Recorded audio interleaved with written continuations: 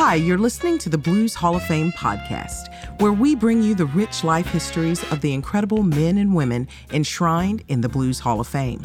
Innovators, pioneers, entrepreneurs, geniuses. These are the individuals who not only shaped blues music, but paved the path for all forms of American music that followed. The Blues Hall of Fame podcast is brought to you by the Blues Foundation. For more information about the Blues Foundation, go to blues.org. We continue the series with Fats Domino. Fats was born into a musical French Creole family in the lower Ninth Ward in New Orleans, Louisiana. His first language was Creole French. His talents blossomed early, and that, along with his legendary laid-back, easygoing demeanor, created a lot of demand. Everybody wanted to work with Fats. He had his first hit by the time he was 21, and he invented New Orleans-style rock and roll with it.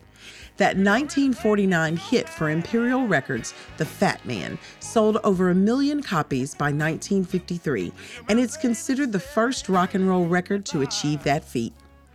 A succession of hits soon followed: Ain't That a Shame, Blueberry Hill, and I'm Walkin'.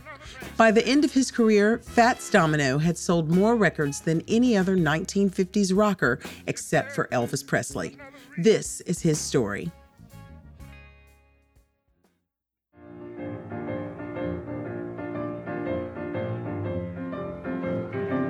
Two men in suits, Dave and Lou, stood at the bar, listening to Champion Jack sing out of the jukebox. They were in a ritzy New Orleans nightclub where Dave sometimes performed with his band. The place looked like a Moroccan palace, 2 stories high, painted pink stucco walls, balconies with shiny brass railing. Dave asked the bartender, "Where's the fat man?" "He hid away tonight," said the bartender. "What's up, Dave?" "Showing my Hollywood pal the sights," Dave said, hooking his thumb toward a middle-aged white fella. "Lou makes records in the other L.A." Dave and Lou left the big nightclub and walked further onto the fringe of the upper Ninth Ward. A thick cloud of cricket and cicada chatter filled their ears. 2 bridges made of steel girders shined in eerie electric light. Oil rigs pumped. The smell of chicken coops wafted. The men passed little houses with rows of collard greens growing in the yard. The street sign on the corner said it all: desire. "Looks like Sunset Boulevard next to what I seen in Guatemala," Lou said. "I used to sell Lalo Guerrero records out of the trunk of my car. Went as far south as the people would buy." "I'm fond of Latin spice myself," Dave said. "Blends with the local gumbo." "Not so fast, Pachuco," Lou said. "You need a singer first." As they tiptoed across the railroad tracks, a sound reached their ears and shook their bones, almost like a locomotive. "There he is," said Dave. The piano rhythm propelled them into a little bar, the Hideaway. It looked like a good place to get lost, but nothing could keep Fats Domino from being discovered.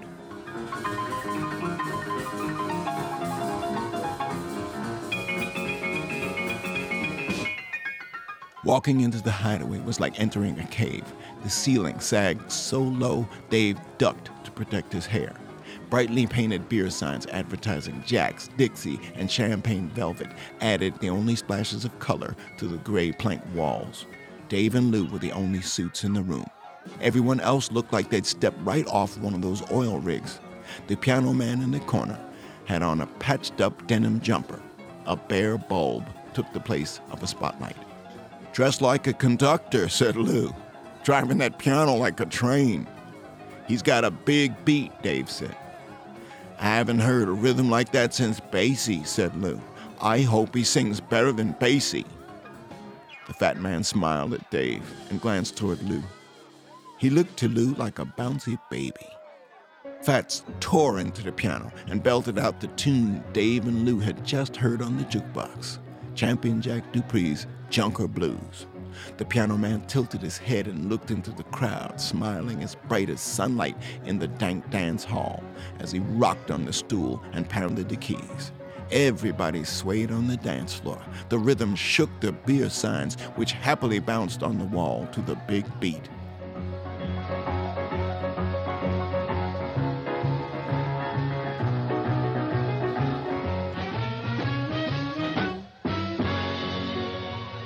After the song, the piano player visited the 2 suits at their table.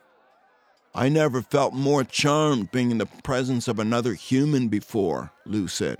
Fats stuck out his hand, but could barely get "I'm Antoine" out of his mouth before Lou slapped down a long piece of paper. Fats shot a look at Dave like he'd been double-crossed. Dave laughed. "Lou wants you to make records with us." Fats took a seat at the table. "I'm not signing anything without royalties," he said. Lou grinned. "Shrewd for a house pianist of a railroad shack. Much respect." Dave said, "You ain't getting royalties on Champion Jack's song." My sister, she even told me, and my grandma told me too. The next morning, Fats worked his shift at Crescent City Bed Factory. He hammered together a box spring and thought about what Dave said. No royalties on a Champion Jack song. He had already juiced up the tempo. Champion Jack couldn't keep up with that. His big beat sounded stronger than a heavyweight. Fats hummed Junker Blues and started trying to put his own words on the tune. Where Champion Jack said, they call me a junko," Fats just substituted his own nickname. He moved to the next verse, where he couldn't sing about standing on the corner with a bunch of reefer in his hand like Champion Jack did. So Fats put himself at the heart of New Orleans, on the busiest corner in town, the spot people around the world knew. When he couldn't think of something to say, he soloed like Louis Armstrong without a cornet. Wah, wah, wah, wah, wah, wah. Fats bumped around the mattress factory practicing his new song. He had half the guys there singing wah, wah, wah and laughing with him. After work, Fats walked home down the streets of the lower 9th, past the levee along the canal. He stopped at the liquor store at the end of his block just to pitch a dime to Hadacall, the local wino. Fats spied a red Ford parked outside his little white cottage. He got closer and noticed a pair of gold loafers kicked up on the dash. Dave. Fats walked over to the driver's side. He stopped beside the open window. Dave was laid back, silently pushing the buttons on his trumpet. Without looking up, Dave asked, "The fat man ready?" Fats nodded. "Lou gonna be down there?" Dave said, "Yeah, he is." After a splash of cold water and a change of clothes, Fats and Dave were riding over the canal bridge, bouncing like the Hideaway. Their destination sat on the edge of the French Quarter. At the corner of Rampart and Dumaine was J&M Music. J&M belonged to a little Italian guy named Cosmo. He sold secondhand 78s, made records for a few bucks a pop, and let local DJs broadcast from his little studio to bring in business. Fats knew J&M. Many a time he'd fogged the plate glass outside as he watched Dave do his popular radio show, Shrimp and Gumbo. He never stepped inside, though. Fats couldn't afford the records. Now he was going to make one. They stepped into the tiny studio. Lou had a fidgety look about him. He beamed at Fats and said, "There's the conductor." Fats felt like backing out. Cosmo could see nervousness shining on Fats' forehead. He grabbed his hand, patted his shoulder. "Close your eyes and you're at the Hideaway," Cosmo said. "Don't worry about screwing up. Just go," he added, seating Fats down at the baby grand. The band could nail the song, but if the horns came in too loud or the vocals too soft, the record was no good, and Cosmo had no way to save it. 4 horns crowded one mic. Drums and bass sat around the baby grand. A microphone dangled from the ceiling on a wire beside the stool. Fats got the piano rollicking. The drummer rode the snare and hi-hat. Every toe in the room tapped. Fats cocked his head sideways with that grin beaming and sang.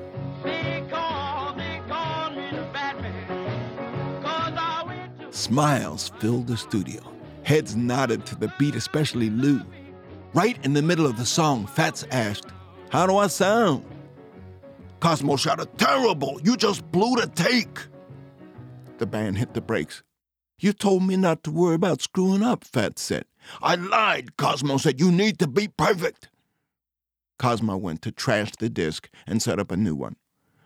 "You played strong, but you talk too much," he said, returning to his control room.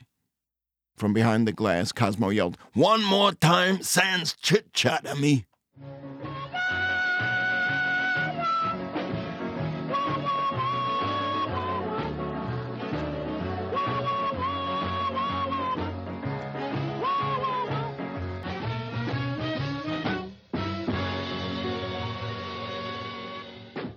Cosmo picked up the disc, blew off the wax shavings, and handed it to Lou. "Master for the master," Cosmo said. Lou didn't look so pleased. What's the wah-wah all about?" Lou stammered. "I don't get it." Dave spoke up. "It ain't none of Champion Jack," he chuckled. "That song had about as much to do with Jack Dupree as the Star-Spangled Banner." Lou said, "I don't know about all that." Dave said, "Just have to see what the people think." He took the disc out of Lou's hands. "I'll drop it on shrimp and gumbo tonight." Fats was way too nervous to sit around and watch Dave do the show. He caught the bus back to the Low 9. Everything looked the same. The grass levee, the tiny houses, the shimmering canal, greasy in the moonlight. Hadakal, the wino, perched on his crate outside the liquor store. Fats tipped his cap to the man. As Fats strolled on by, he heard Hadakal sing, "Wah, wah, wah, wah, wah, wah, wah, wah, wah." They call me the fat man, 'cause I went to Honeybound. Thanks for listening to the Blues Hall of Fame podcast, brought to you by the Blues Foundation. The Blues Hall of Fame podcast is produced by Beale Street Caravan for the Blues Foundation, written by Preston Lauterbach and voiced by Guy Davis. For more information on the Blues Foundation, go to blues.org.